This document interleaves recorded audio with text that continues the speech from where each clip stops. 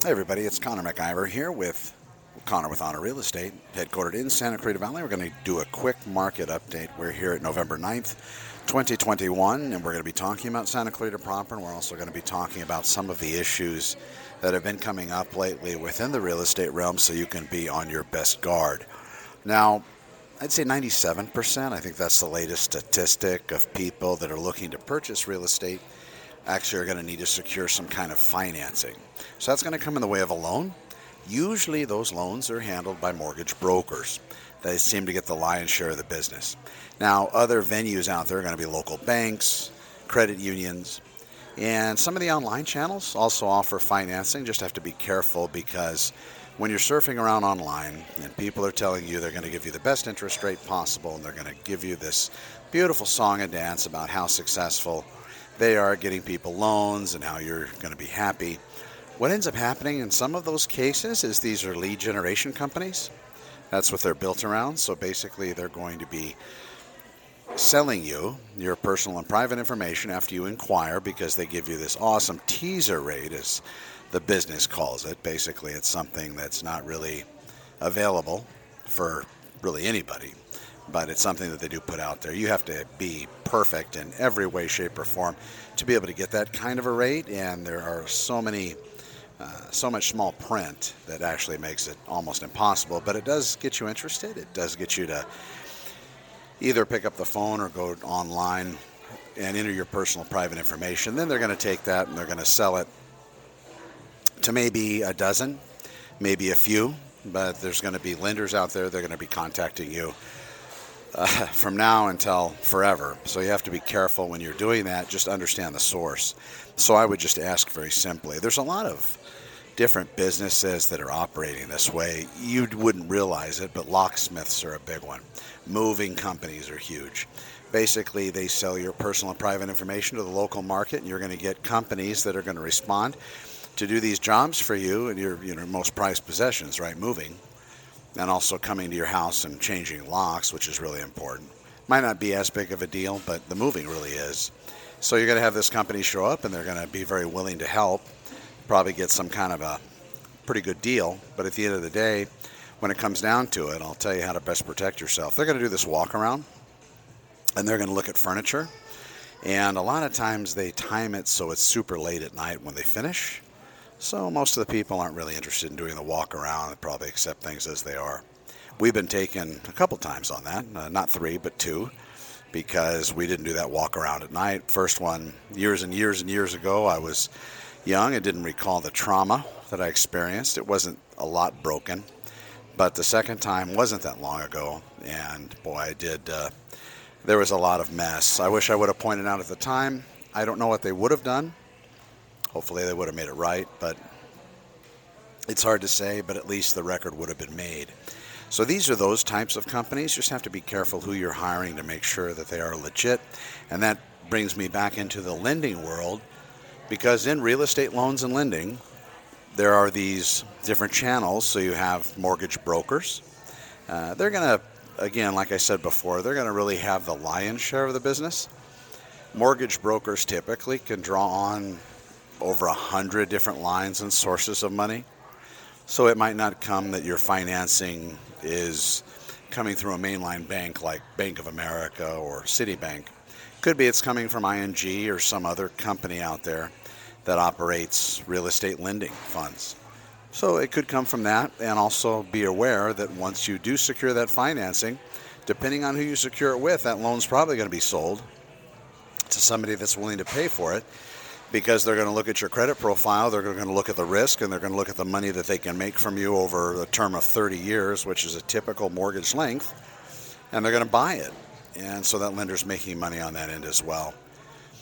The problem with some of these things is if there's mistakes made in the beginning regarding finances and paying impounds, which are going to be things that maybe some people would pay separately, but in certain loans, they're included in the payment, which could be homeowners associations, which could be taxes, which could be insurance.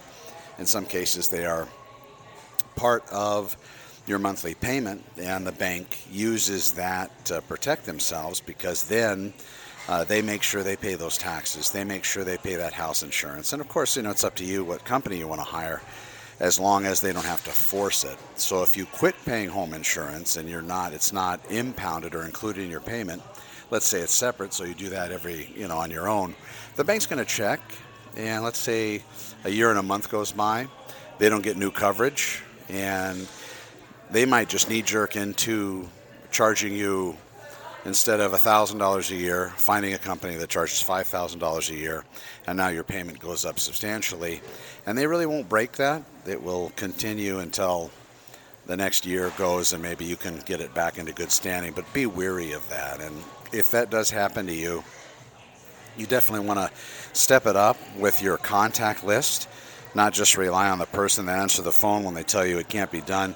You want to step up and talk to a manager or somebody else and make sure you're writing down all this information, names, dates, times, who you speak with, and what their ultimate outcome was and what they said to you. That's incredibly important. Now back to the lending world. In real estate here in Santa Clarita Valley, the local lenders are usually very, very good. You want to interview them just like anybody else. If you're hiring a real estate agent, for example, Connor with Honor, I would hope you would want to sit down and speak with me and find out what I'm about. See if I'm a good fit or not, and then find out how I operate with my real estate company and what happens with my team. And am I the sole contact? Or are you going to be dealing with other people that are going to be strangers to you? Or, I basically pride myself on being that one and only. When it comes to lending, there's a lot of different components to lending. It's hard to find that company where you're going to have that one source of contact, because they're going to try to delegate responsibility as far as updates regarding your loan. Find out how that works in the beginning. How are you going to be communicated with? Is it going to be something that you're going to get this email that's going to have exactly where they are and where the process is, so you can kind of feel good about what's going on? Or are they just going to kind of set it and forget it and not say anything to you until the deal either falls apart or it finishes and funds? Those are good questions to ask as well. How are you going to be dealing and updating me?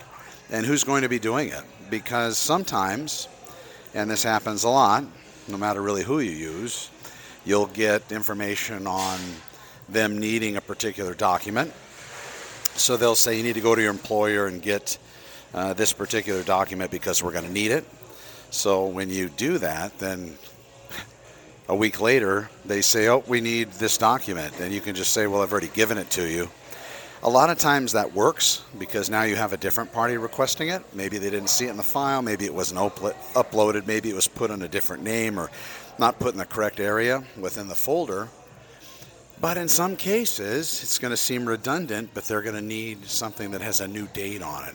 If they're asking you for, let's say, verification of employment, they do it at the beginning, but maybe a week before closing, the person that's lending you the money, the entity, has as part of their requirement, they want to see that in fact you still have employment, and they want to see that new date. They might also ask for paycheck stubs, new ones, so that's something else that could go on.